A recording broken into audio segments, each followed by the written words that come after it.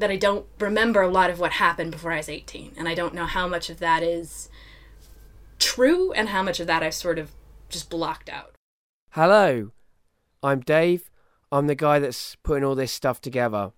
I need to get better. Please make me better. I want to get better. Better acquainted with you. Today we are getting better acquainted with Liz. Hello, Liz. Hi! So I'm asking two sort of standard questions, and the first one is, how did you meet me? That is pretty easy. My current housemate is friends with Dave and said, my friend has this pilot that he's having a reading for. Do you want to come along? It's at my friend Dave's house. And it was about science fiction, which, yeah, I like quite a lot. I'm not afraid to admit. And I said, yeah, that sounds cool. If it wouldn't be too weird, I'd totally be up for it. So Chris brought me and our other housemate along. So that's how I met Dave, and I like him a lot. Glad to know him. Thank you. The feeling is mutual. And the other question is, what do you do now? Well, the simplest explanation is I do employment policy. My background is social policy.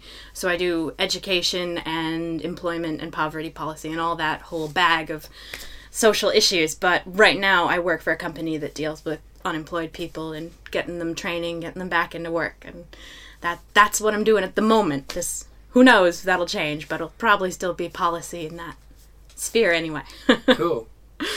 Right, so I'm just sort of going through the various things that you sort of suggested to me and that I suggested to you as well. And I guess the first thing to mention that will probably already be clear to the English listeners of the show is that you're not from around these parts.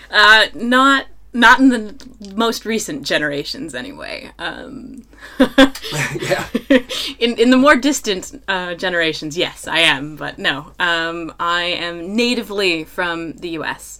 and from Michigan more specifically. And I'm actually wearing a cool shirt, which that's right. Most people wouldn't get unless you're from Michigan. If you are from Michigan, you'd get the shirt and you'd think it was pretty cool. My home state of Michigan is a bit of an anomaly because it's two peninsulas that jut out into the Great Lakes. Oh, right. And so the shibboleth when you meet anyone from the Midwest or from Michigan is you put your hand up because the lower peninsula looks like a mitten, and then you point to where you're from. So I always point to sort of in the middle of the palm, and say I'm from East Lansing, Michigan. And this either means something to someone or it doesn't. And so my shirt that says America's High Five means nothing to anybody not from the Midwest or Michigan. Right. So that's natively where I'm from. My dad's Canadian as well, so I have some claim to that. And I'm living here in London for the time being. And so you have sort of three nations that you're currently aware quite in depth of. I would say that there are three sort of countries that I tend to spend some time thinking about. And in policy terms, they're actually really interesting because they tend to run a spectrum of... In policy terms, they have these different archetypes and of welfare states, and one of them is called the liberal model. And it happens to be that the US and Canada and the UK are all a variation on the same liberal model. The liberal model. And so it's sort of a degree. I always like to think of the US as the furthest, Canada sort of in between, and the UK on the other side, but the UK and Canada tend to sort of move around a bit. And Australia gets put in this bag as well, and they're all considered all part of the same grouping, so it's interesting to do comparative stuff between them, which is partially why I'm here and why I did my master's here for that purpose. And do you find that the UK has embraced you as an American? Yeah, I mean, it's complicated by the fact that I can then immediately say, well, I'm also Canadian, if that helps. Yeah. Because sometimes you do get people go, oh, you're American, and with that sort of look on their face of, I don't really know what to make of that, and then you also say, but I'm also Canadian, and they go, okay, fine. Okay, you got a bit you're of Canadian one of us. in You're a fellow human being rather than an American. You're the great Commonwealth, that's fine. Come in. On the whole, though, people have been pretty good about it. I think part of the problem is with Americans, most people in America don't have passports, because America's very big. Northern America, massive. And you didn't, for a long time, need a passport to cross to Canada. And so you'd be able to move freely between the two, and it's a lot of space, a lot of different varieties of cultures, albeit the same sort of Northern American dynamic and the same languages mostly, but a lot of different things you can experience. So a lot of Americans don't travel outside of Northern America, so you don't meet a lot of them. So you get these visions of what they're like through the news and through TV and all that, and it sort of colors your idea of what they are. And most people will say to me, a lot of the Americans I've met are actually really great. And to some degree, that's because those are the Americans that travel. Those are the ones who do want to know more about you. But that's fine. It's worked well in my favor, so... Are you proud to be an American? I have always had a complicated relationship with being American. I think it has a lot to do with the dynamics of being, sort of feeling like I was from two places at the same time. I always make a bigger deal of being Canadian than I think I really have a right to be. But my Canadian family is quite proud to be Canadian, and I think that has influenced my feelings on that. So I've always thought of it as important to emphasize my Canadian heritage, while people might say there is no Canadian heritage. I beg to differ on that. But being proud to be American, yeah, actually, if I break it down, I think I am, because there's a lot of value in some of the ideals of the founding of the country. That is, yeah, fair. That I would support. The idea of the Protestant work ethic is a good one. The idea that you work hard and you do well. I really like that. The idea that you work hard and you do well so we don't need to help you out, less like. I don't like that very much, and that's part of why my policy inclination is always towards being over here and thinking about more social models that deal with providing a safety net. But on the whole, being American means that you get to sort of claim a lot of things. It is the idea that there isn't a sameness to being American. There's a sameness in that you have the Bill of Rights and you respect those and that sort of thing. But there is an emphasis on being, I'm Irish American, I'm Canadian American, I'm African American. You get to claim a lot of different things, and I'll consider that part of the great melting pot that is the US. And there's an idea of multiculturalism in the US that is different from multiculturalism here and from Canada. In Canada, they call it the salad bowl, because you have a tendency to sort of keep more of your native background and your ethnic attributes than by embracing a Canadian overarching theory.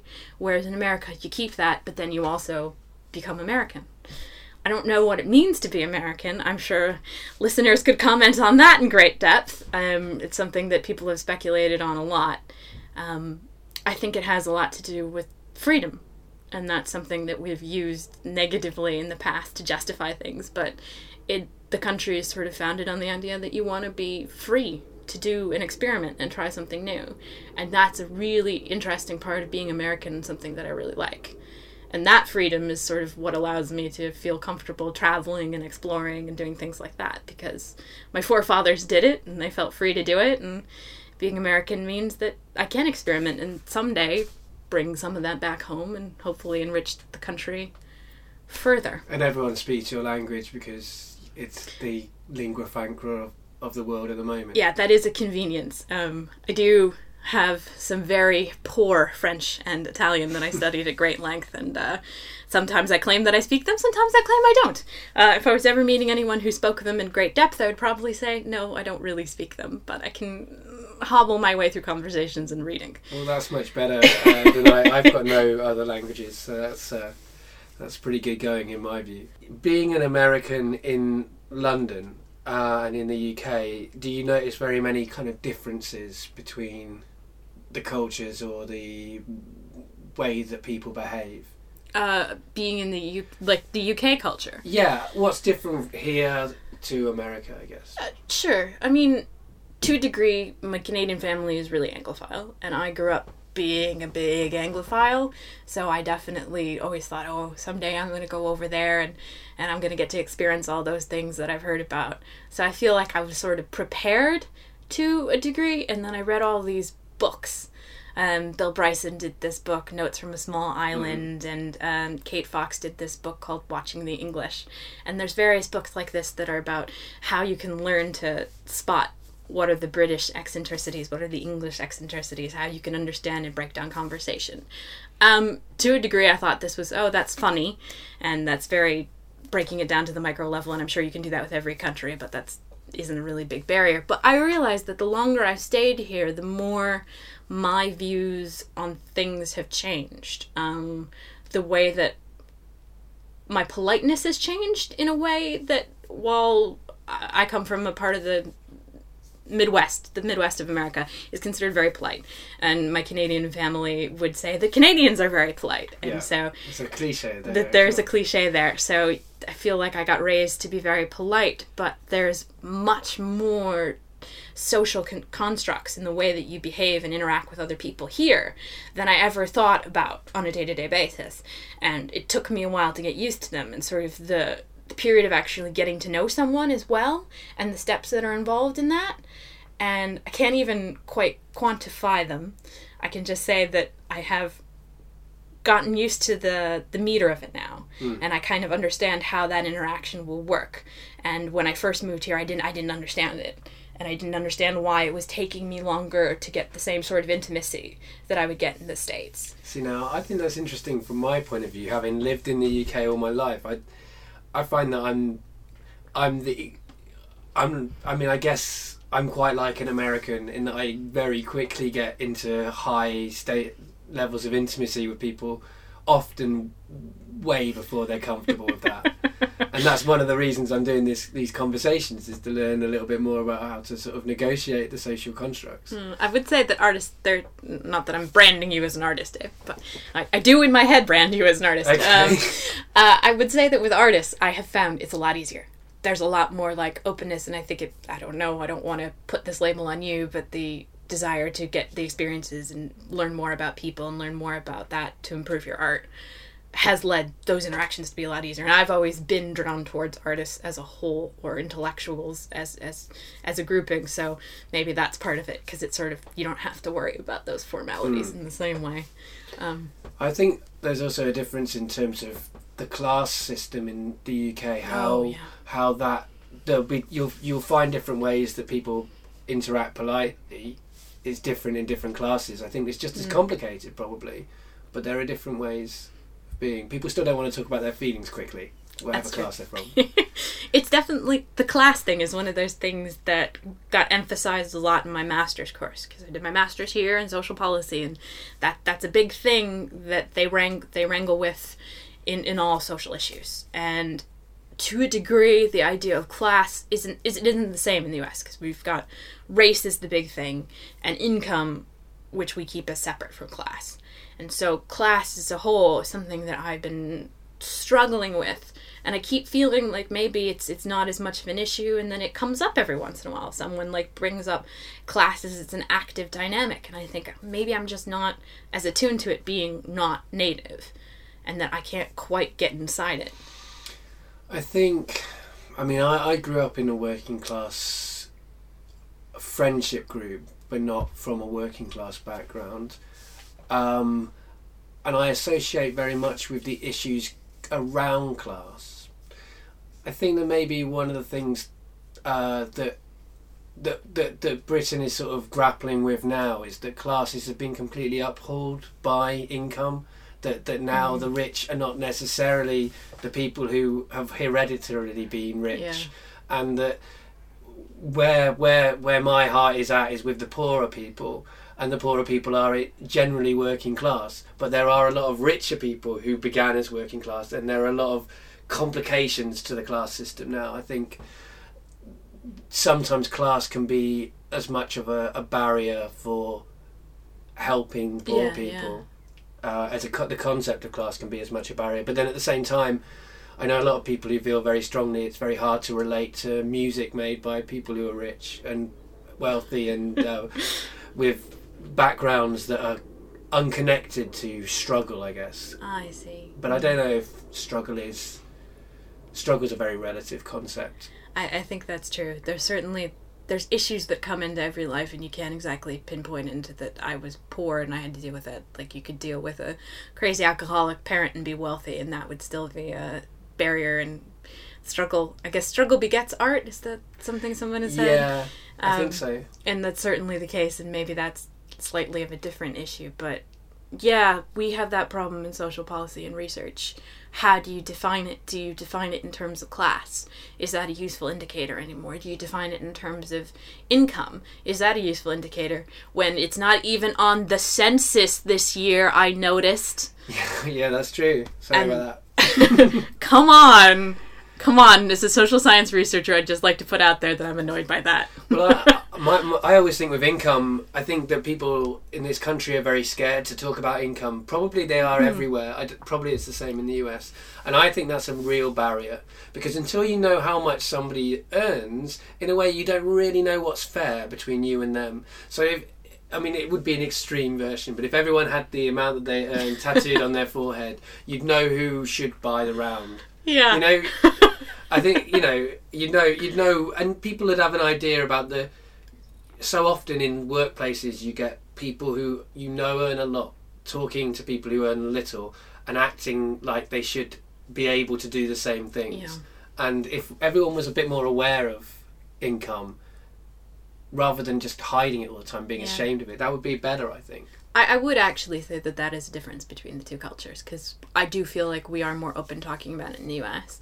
Because certainly when we all finished university, we had various different levels of economic affluence. Some of us were working for tiny charities that made no money. Some of us were PhD students. Some of us were working for big accountants firms that were actually able to make what is considered a normal living wage. And so it was difficult those first few years sort of saying, I can't do that because I don't afford that.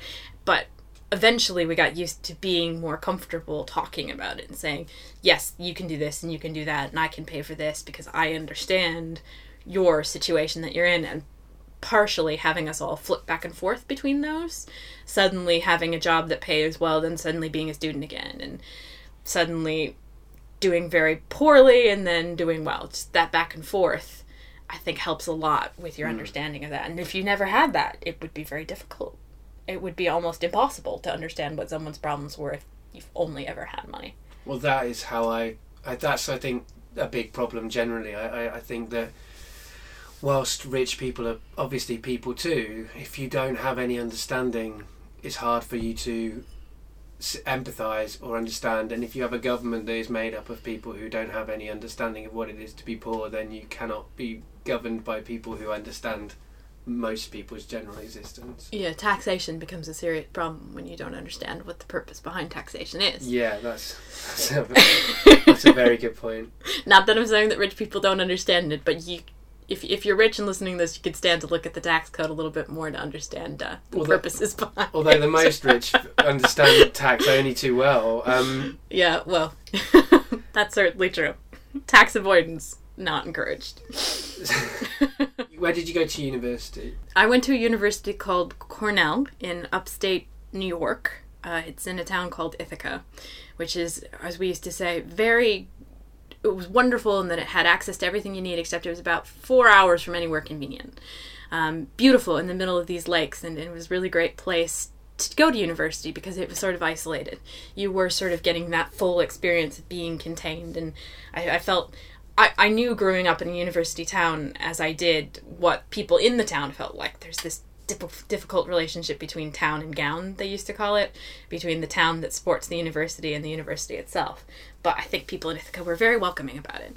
But I went to university at Cornell 4 years, and I really thought it was a great experience. Spent one summer there, and that was amazing. It was a really great opportunity to be there. I went to a sort of campus university, so we were out in the countryside a bit, but it sounds like you were in a lot more... On a hill. Yeah, we were literally above the town on a hill, and then sort of spread out from that and sort of taken over and formed its own city. It's sort of amazing that you were I guess it's sort of strange to imagine that you would be in New York, nominally in New York, but have big lakes and stuff by you. Ithaca's a really nice name because it's got connections with Odysseus to me. Well, a lot of that part of New York does. There's a lot of Ithaca and Utica, places that sound sort of Greek and have Greek meanings and Roman meanings to it too. I think there's a Romulus, which is part of the myth of the founding of Rome. And I really like the Odyssey as a story. Yeah. And I always used to talk about the parallel, maybe more than people wanted. But as a historian, I have a tendency to talk about things like that. Like, I'll talk about the mythology at great length, guys. Everyone's a little bit like, that's enough, Liz. It's okay. You don't need to read that passage. That's why we get on. I'm quite happy to talk about mythology for a long period of time, and I don't think I've met anybody in my life that's been that interested in doing it with me. It is a bit niche. Yeah. Well, it's just, if they don't know the story, then where can they go? It's like we could both talk about Star Trek for a long time, and we both know that story. And we have done. Yeah, we have done. That's true. But other people also know that story. That's kind of shared mythology, whereas ancient mythology is not so known. That's an interesting thing, the idea of modern shared mythology. And people talk about that a lot with the US, and there's ideas behind it that are sort of creating the myth of what the US was and how it was founded, and we use that to formulate our ideas, what it is to be American, and I think we do that in a lot of things now. We create a mythology, and then we use that to drive and define us. Maybe not just at a nation-state level, but maybe that's part of the class problem too. Well, there's a mythology attached to it. There is a class mythology, definitely. But that mythology still is in some respects a reality. That's the strange thing. It still is the case that people who go to a private school end up in that's true. Cambridge and Oxford more frequently than people who went to a comprehensive school. But that mythology is what you have to get over. I think in a way, that these castles, they can be for everyone, and there is a sense that they're not for me. That's not for me. I can't go there. What was New York like? Because everyone assumes because you're American, that New York is, you'll know New York like the back of your hand, but you went there, from the Midwest. So. Well, there's a lot of versions of New York. And my mother's family and my father's family eventually moved to upstate New York, we call it. Upstate meaning anything that isn't New York City. Right. And they lived in Buffalo and Detroit in that area. And that's very much what they used to call the Rust Belt, what they still call the Rust Belt. And it's where the industrial centers of the U.S. were, and now they're quite falling apart kind of towns, and they're trying to reclaim it and do a lot of reconstruction there. So that's sort of one version of New York. Then there's Ithaca, which is set in the middle, which is sort of where a tourist industry is, because it's in these great Finger Lakes. There's actually wine there. You do wine tours. I've done a couple. It's really great. And there's an idyllic view to it, and it's surrounded by farms, and it's sort of pastoral.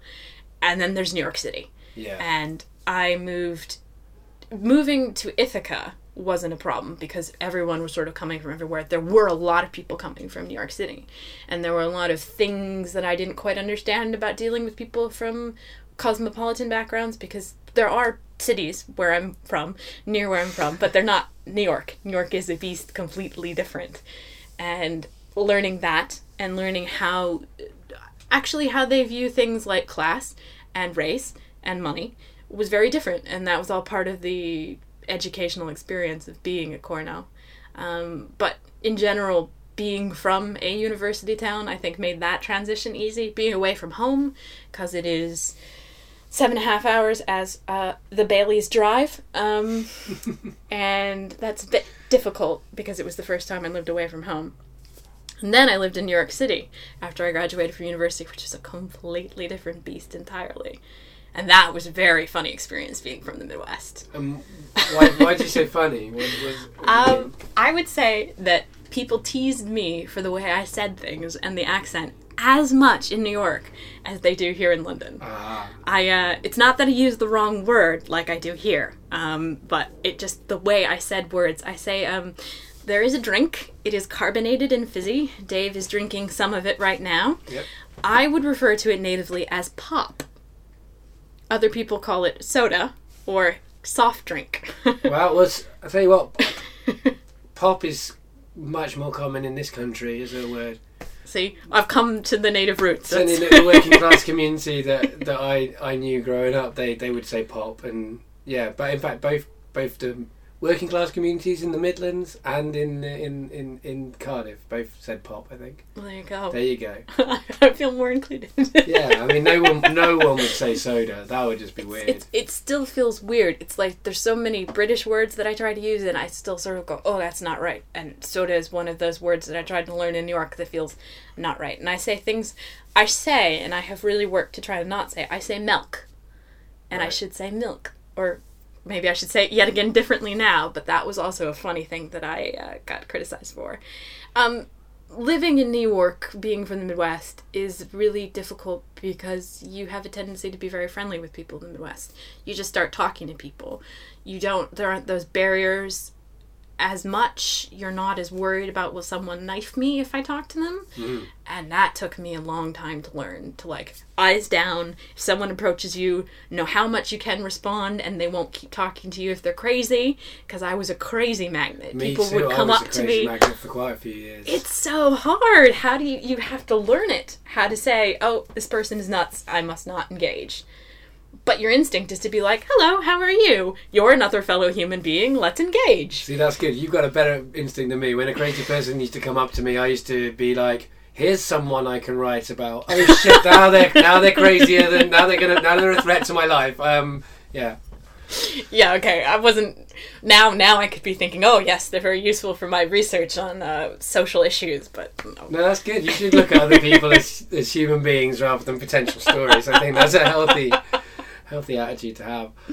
So, I mean, New York experience, do you find it similar to London? Similar, and I just went back to New York recently for a friend's wedding, and I had sort of all kinds of different experiences this time around, having been gone now for nearly 3 years. New York is much more intense, and in a lot of ways it's very similar to London in terms of prices of things, in internationality, is that a word? Yes. It's much more international. There's a lot more cultures and arts and all that, and that's a great thing about both cities. And the problem I find with New York is that there's all that, and then you feel sort of a compulsion to move very quickly and to be very aware of yourself at all times and how you're promoting yourself almost. You feel like in New York you have to push yourself forward, and everyone is there competing. It's a big fishbowl, and you got to push yourself forward, and you got to do it quickly. And it was too tense. It was too tense for me, and I didn't realize how tense it was until I would leave and I would come back. Like, I would go away for a week and come back, and I would almost be crying because I knew I was just having to go back into that, and it was too much. And I had a great job, great friends, great experiences, would recommend everybody live in New York for a while, but it was too much. And I went to London and I said, oh wait, this is the pacing I need. See, that's kind of interesting to me, because I've known people who've moved out of London because it was too intense, a similar way to what you're describing. I'm not one of those people, I don't think. And I was going through some stuff about that I thought when I came to London, and I came from Lancaster, which is, I guess, like the Midwest. It's in the north. It's a small town. The pace of life is very slow. Really, you don't realise it's slow when you're living in it, but when you come out of it, it becomes really clear. When we came to London, it was just everything was faster. Everything was intense. Everything was expensive. There were so many different kinds of people with different kinds of needs and interests, and that was great and exciting. But you didn't have any time to do any of it because you had to make a living to be able to afford it. And it's interesting to me that New York's faster and more than that, than what London is. That's an interesting... Now, I don't know if this would be true for everyone. Of course, this was the progression of I always say this now, even though I'm not very old. I was young in New York. It was where I left uni and I went there and I was like, I'm going to be an adult and I'm going to make it. Now, making it in my terms wasn't like being a Broadway actor or anything like that. Small dreams, just having, money, income, life. Simple. But it did feel like you were struggling and you were fighting for that. And maybe if I'd started in London, I would have felt that way about London. I don't know if it's the time or it's the place. Uh-huh. And now I'm in a place in my life where I have learned from that experience and I know how to work with London better. Yeah. I'm not sure. I'd have to get someone else who had a similar parallel experience to tell me for Yeah. comparative purposes. A natural experiment. The Liz from a parallel Exactly. universe. If we can find her and she could write into the show, that'd be great. Yeah, that would be. Yeah, if there's someone from a parallel universe listening, never mind Liz, give me some advice. Okay, I'm looking at a printout of something that you wrote to me, and it says post-university finding out who you are. Now, I guess we've sort of just covered that, a little bit. Do you think you found yourself? Found a version of myself. I think there's an old idea that, like, you sort of went into a job and you did that forever, and then you had a midlife crisis because you realized you've been doing that forever, and then you're like, I should really do something different, but you couldn't really change your career, so you changed your wife or your car, or you had an affair, and then you retire, and that's what you did. Now you have about 10 different careers, apparently. So I found myself for now, but I think that'll evolve and change too, but maybe I found myself in the way that I now know that those changes are going to happen, and I'm not as freaked out by change as I once was. And I know things will happen, and nothing really is the end of the world. Everything is, you can work with it. And so in New York, it was figuring out what was reasonable for me, and what I could cope with and what I couldn't cope with. And if I'm terribly broke, it's okay. Like, I do have a lovely and supportive father who will come in and help me out if all goes terribly, terribly wrong. And I do have good friends who will also help me out with that. And I can even move to, I think moving to New York and doing that sort of blind, move there without a job.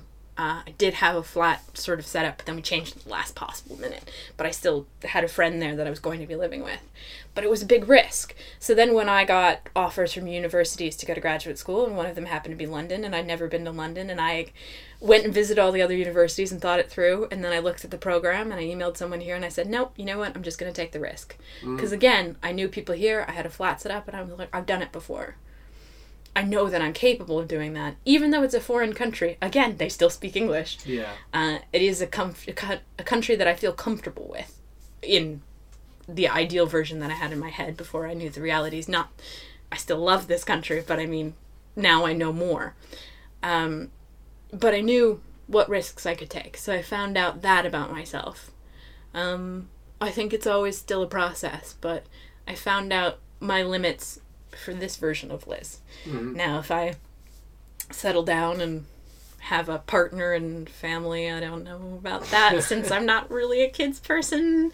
That might be a different finding out and figuring out what I want, and whether I'd want to like live in the burbs or live in a city and that sort of thing. But for the Liz that exists now, I think I was able to figure that out by sort of pushing those edges and those limits of what I thought I could do. I think it's a really valuable experience in terms of self-confidence, going somewhere and making it work completely as a risk. I mean, that's in many ways what happened when I came to London, that it was a complete risk and didn't know how it was going to work out. And at the moment it is working out absolutely amazingly, but that could all change at any moment because of the current administration. Did the UK live up to your expectations? Yep. It did? It really did. In ways that I can't even quite, again, quantify. For one, you drink a lot of tea, which we do drink. You do drink a lot of tea, which is something that I've always been a bit of an outlier for. In my family, at least on my dad's side, there's sort of you walk in the door, cup of tea. You walk in the door, cup of tea.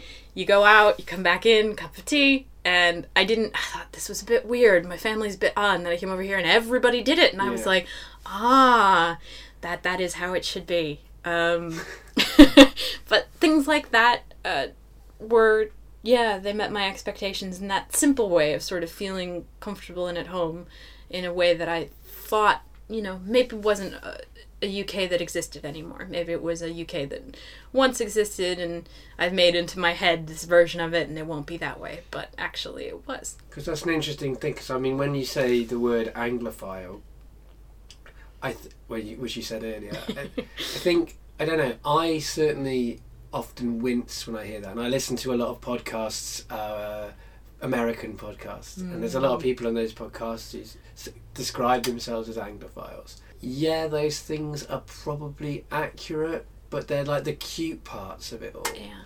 And actually there's all this other stuff like racial hatred and painful poverty, and I mean, which stuff that you will know about from your areas of policy, and I guess, and also the weather is. I think that the UK gets a bad rap in terms of the weather. In that, I think the weather's a hell of a lot better than people in the UK seem to think it is. Really is. I mean, you don't have I'm used to having defined seasons that roll right into each other, but actually that's been more true than I thought it would be.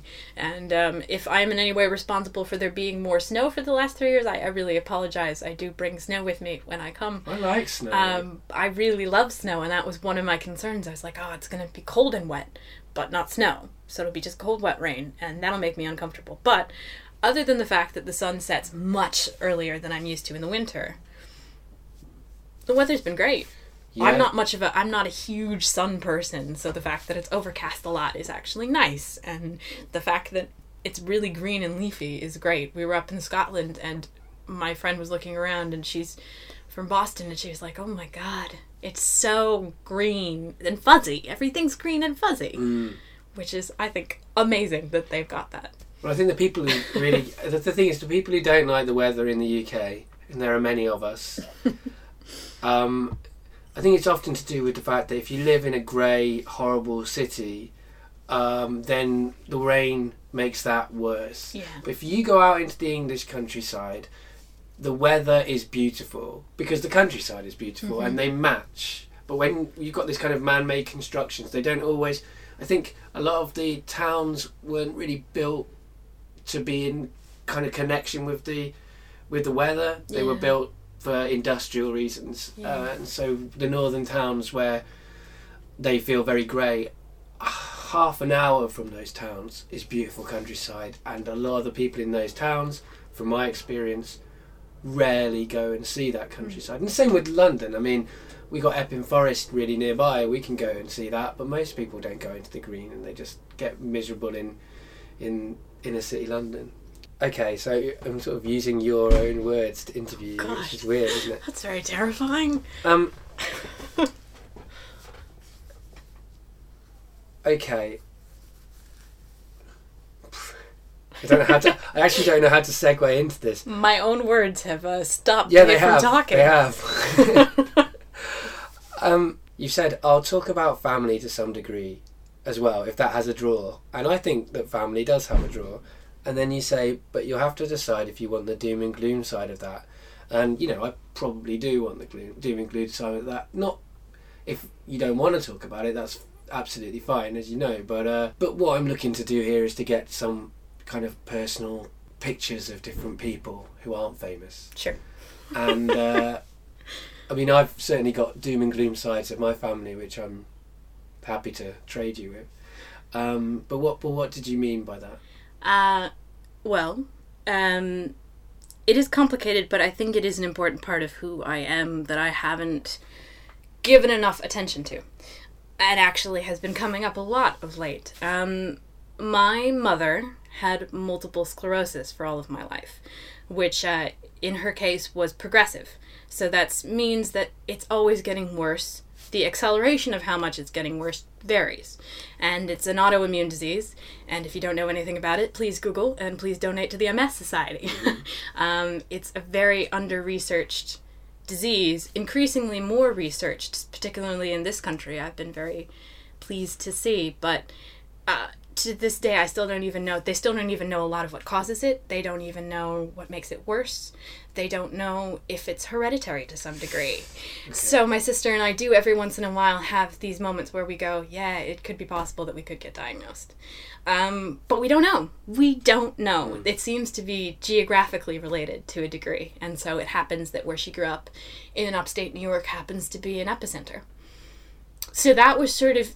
Really? There's a geographic... It's a geographical, there's groupings of it, and they think it might even have something to do with the amount of vitamin D you get. Wow. So in darker places, places that get less sunlight, that might be a factor, which might be, again, why they do more about it in the UK.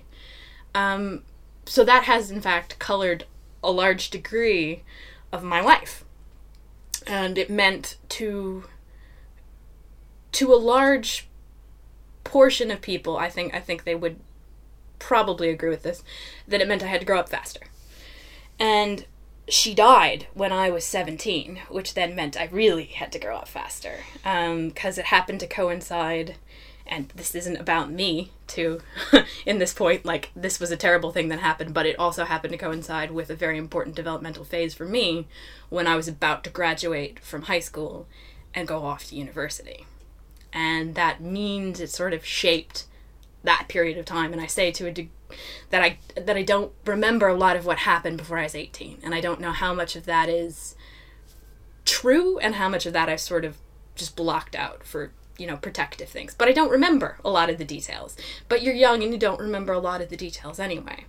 I remember it, she taught until she got very, very sick at the end. She was a professor and taught throughout the entire process. And so that's certainly influenced the way I view work ethic and the role of feminism, because my mother and my father, much credit to my father, are big feminists. And she was one of the first 2 women in her department to be an economist, and that was a big deal. And they took the job based on where she got the job, and they both worked at the university. And even when, as I say, it's a disease that gets progressively worse. There are many types of MS, but this is the type that gets progressively worse. After she had my sister, she had to be in a wheelchair. There was a point at which she stopped being able to use most of her hands, and so it meant she changed the way she taught. And so the students would come up and they'd write the problems up on the projector, and then they'd have to work it out. And with economics, I don't know if any of you have sat through an economics class. I don't know if you sat through an economics class, Dave. You gotta work with the material to understand the things that are going on. So it's actually a really, really important way of teaching. And it was a thing that was a consequence of this really terrible thing that was happening that I think actually probably really helped a lot of kids to a better understanding of economics. And it meant that she had to interact with people in a different way. And it meant that I interacted with the world in a different way. So I was very aware of disability issues for a long time growing up, when a lot of people didn't even really understand what that meant. And it's influenced my direction and policy to a degree too. And it's also influenced how I interact with people. It was very more about my family growing up. We were a very closed unit, the 4 of us. My dad, my mom, and my sister and I. And then our extended family, I'm very close to my grandparents, because we would always go back once a month. And I don't know how much the disease was a factor in that, and how much it's just that my parents are really fond of their parents, and got along with them really well. So I was very family focused, and friend groups weren't the same growing up that they were when I got to university. And it's not that they're bad or they're not as good, they're just very different. They're people I grew up with who understood that was going on, but they weren't like family, they were friends. And then when I went to university, because this happened, because she died right when I was leaving home, I had to essentially create a new family. So I'm very close to my friends from university, and I talk about it at weddings and things like it's a little tribe, because they were the people that I had to create systems with and create a new Liz with. And I was talking with one of them recently, and she said, you've changed a lot from the person you were when you were 18. And I said, yeah, I think I'm actually closer to the person I was at 16. Right. Which is a weird thing to say, but I think it took me a while, and I wasn't aware of how much it took to get past what had happened.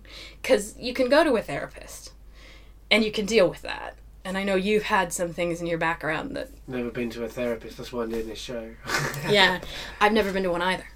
And people were like, maybe you should go. And I said, I don't know. I know there are plenty of times when therapy does help. But I think there's a certain value in talking to your friends. I always think friends and family are much... They know you better. That's it. They know what's going on and what are the factors that are affecting it. And there's something at stake. If a friend cares for you, a therapist, you're just paying them money. And there is some value to an objective point of view. But I much prefer someone who cares to me, talking to me about these sorts of things. It's funny. I mean, I don't know. One thing I know is that I didn't have as bad a background as many people, and that there are very different ways that you can have doom and gloom in you. There's totally different degrees, and they affect you in different ways. I mean, that sounds absolutely devastating to me. But I mean, what's really impressive, is that people move on from those kind of experiences. I mean, I was 17 when my dad had a quadruple heart bypass, but he survived. But it's terrifying. Yeah, fucking hell, it was terrifying, yeah. It's the same, except, okay, so the outcome is different. Yeah. And it is a very different outcome, but that fear that your world is changing, and it does change, even if not to the same degree, it changes forever. And yeah, that must have been the same thing. He had a heart attack when I was 6 or something, I think. It's hard for me to pinpoint it, but that's when I realised he could die, yeah. And was likely to die. Surprisingly enough, he's actually lived for ages, and he's still alive and he's in the podcast. But I mean, I wasn't to know that then. And I think I'm a bit more doom and gloom than some of my siblings anyway, so I just immediately started worrying about that all the time. But it's funny that you say getting back to who you were when you were 16. I often feel like I'm trying to get back to myself a lot earlier than that. I'm trying to get back to myself, I don't know, sort of 8 or 5 or something, when I was all happy and sunny and disposition. And everything was wonderful and everything was new and shiny and exciting. I think we all are trying to recapture that to a degree. And I think maybe, again, putting the artist label on you, artists even more so are trying to access that almost childlike wonder of things. It's a great feeling, and you still get flashes of it, but it's really hard to get back to that. It's also knowing that it's also knowing things for sure. I mean, I'm not saying that I was an absolutist when I was a kid, but I didn't worry about, I think there's a lot more worry as an adult and as a teenager, and there's a lot more cynicism and stuff creeps in, and so you can't just relax. You always got to be worried about these other things. Yeah, you think that things are black and white as a kid because you are taught that that's how you raise children. You say yes, no. You don't say maybe until they become an adult. And that's when you learn that actually the world is more shades of grey than you ever thought it was going to be. That's right, yeah. So you went away to university and your dad was still home. My dad and my sister were still home.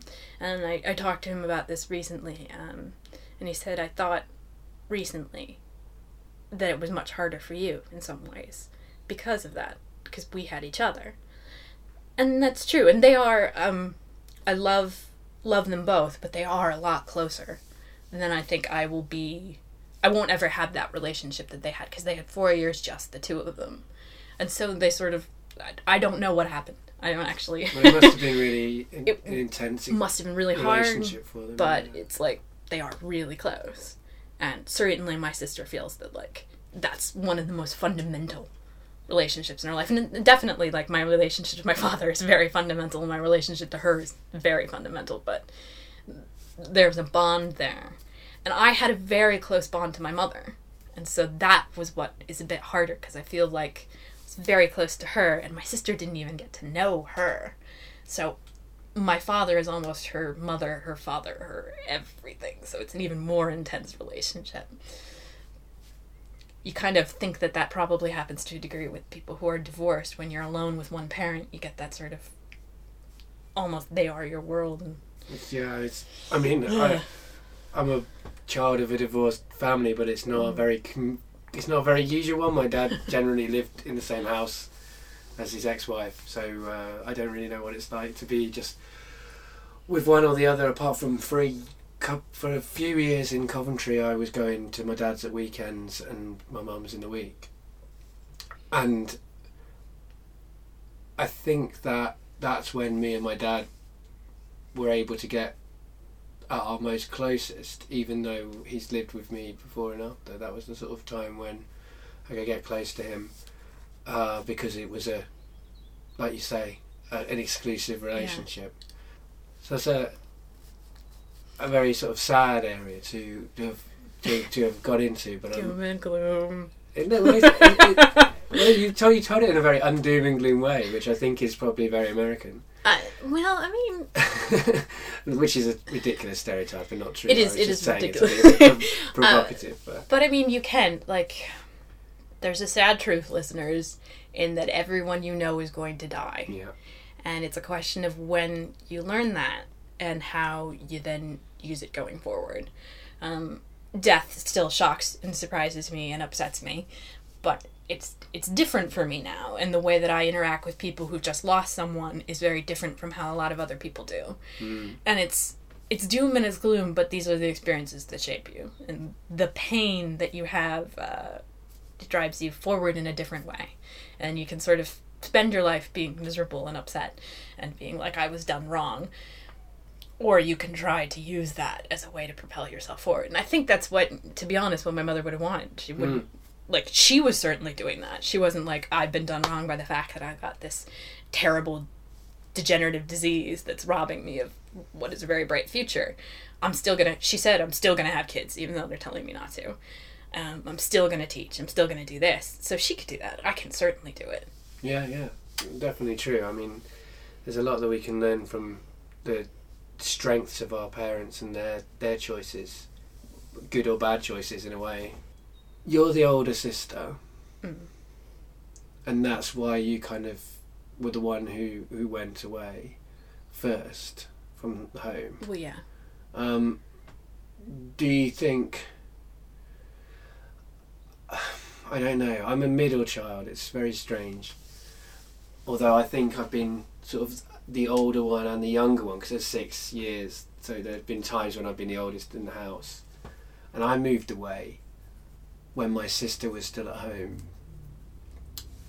You said that you left and you were stronger for it, and you've explained the sort of scenario. But do you have any kind of...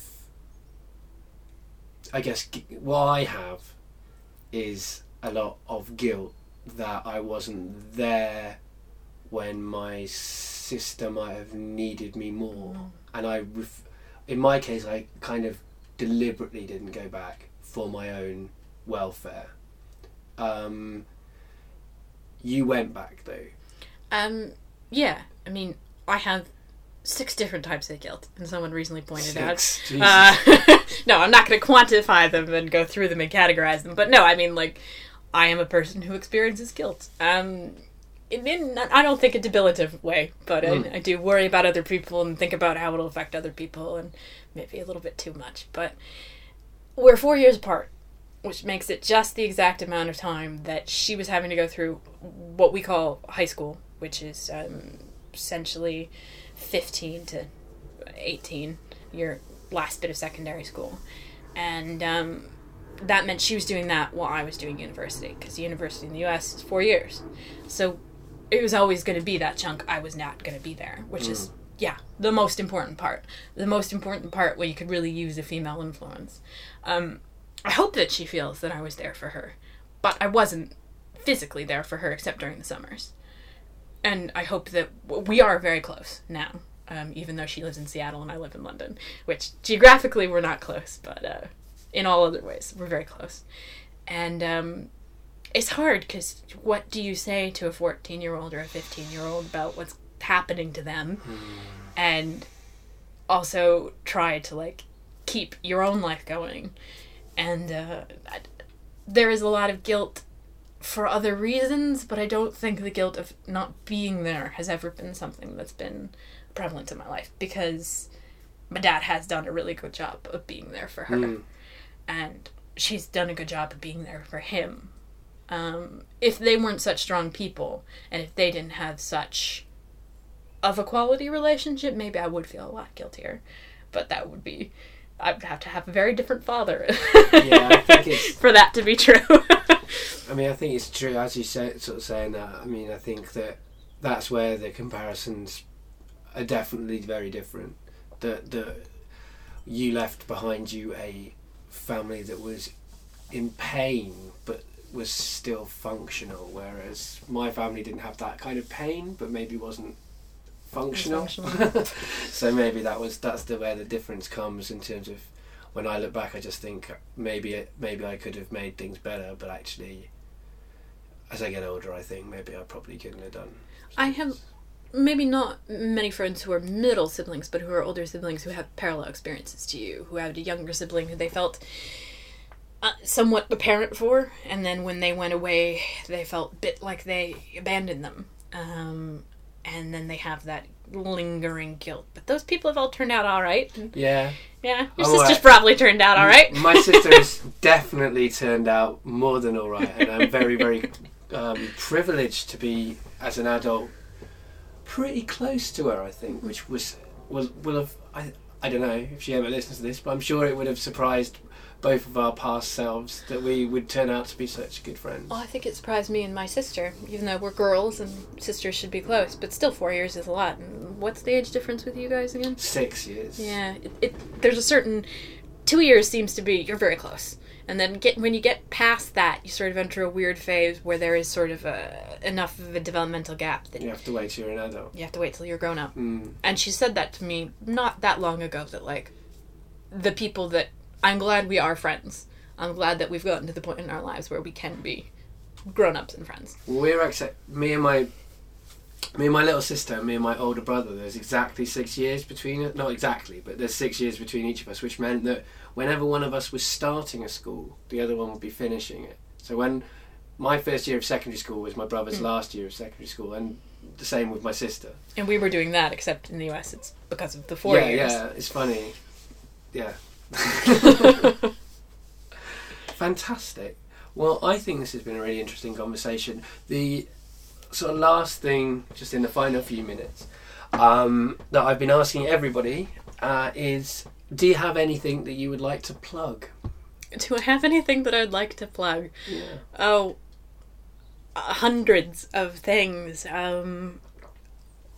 Basically, I have done a lot of work in the arts and in charities, so there's a lot of organizations that I think are pretty amazing. And the one that I'm sort of beginning to work with now, and I haven't done much work with them yet, is a little performing arts space in Brixton called the Brick Box, and they're trying to do this really interesting thing where they're trying to take over these old covered markets, take over a bit of them in all these towns and all these little communities that have sort of gone out of fashion as supermarkets and chains have taken over, and they're trying to reclaim it and try to make it more community involved and try to make it a space where people can go. And I think it's a really interesting idea, and hopefully I'll get to be more a part of it. And I would recommend everybody checking it out, because they are thinking about expanding not just within London but outside of London in the UK. I don't know if there's really anything beyond the UK, but you never know. Check back. Beyond that, I'm on the Twitter. And I follow a lot of really great organizations there. And what's your Twitter handle again? Oh, yeah, it's Veritas Grey. Yeah, because when you're 16, you're really smart, and you think that if you put Latin in it, it'll make it really clever. Yeah. What does that mean, anyway? Veritas is Latin for truth. Right. And it meant that the truth is grey. Oh, it's quite a nice meaning. It is a nice meaning. It's better than Goosefat 101, which is fucking meaningless as well. And that's grey with an E in the British sense, not, and the A in the American sense, just so everyone's clear.